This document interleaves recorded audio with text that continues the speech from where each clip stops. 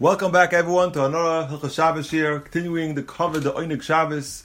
The Mikvah says it's Simon Reish Shamach Mitzvah Lirchoitz, and the Ramah adds on Kol Gufay V'im Efshelo Yirchoitz Panav Yad Ragel B'Chamin. There's a special mitzvah to wash yourself with hot water on Erev Shabbos, preferably your whole entire guf, but if not, at least your face, your hands, and your feet. And the Mizbura says it's not Mamish Choiva Gemura, but whoever's Mekayim it's Mekabel Schar. And if not Mekayim, you don't einish. It's a mitzvah. It's a mitzvah to wash yourself with hot water on Erev Shabbos. And l'katchila, you should do this as close to Shabbos as possible. But of course, if you do it in the morning l'kavod Shabbos, that you also yaitza. And some say even Thursday night you are yaitza. But it's best to do it right before Shabbos and to put it on Shabbos clothes straight after you wash yourself l'kavod Shabbos.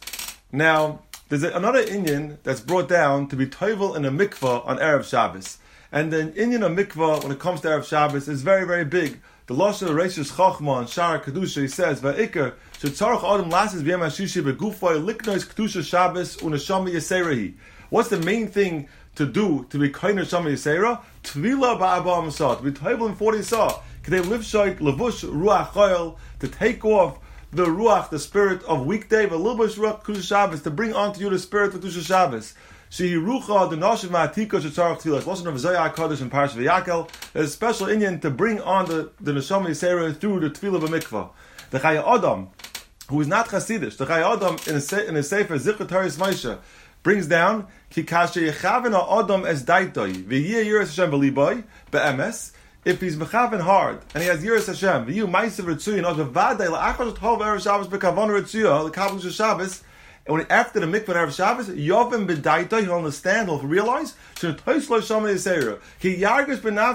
in himself, Yiras Roimimus, Shabbaloi, Ach Tevarba, Havav Yiras Hashem. He said, Bodukum Anusam, Kama Anoshim, Kama Palm, Blishom Sofek. But he says, when you come into that mikvah, if you really go deep into it, you'll feel that Neshama Yisera. And some say, that with the mitzvah alone, you really yaitza the mitzvah of washing yourself bechamin. Now, there's a whole shaila if you're allowed to wash yourself in a shower after the mikvah. Now, kipshutai, it's mutter to do. The Shabbos actually says you dafka should do that. It says his lashon is v'achar tefila yishtad l'lichos panav yad raglav ma toivim yuchel lichos kol aguf. It's mashma in Shabbos actually to dafka wash yourself after the tefillah. L'maisa, some are machmer on this, and one of the reasons are. Al-Pi Kabbalas Arizal, there's an inyan that you shouldn't wipe off, you shouldn't dry off the water of the mikvah. So therefore you shouldn't take a shower.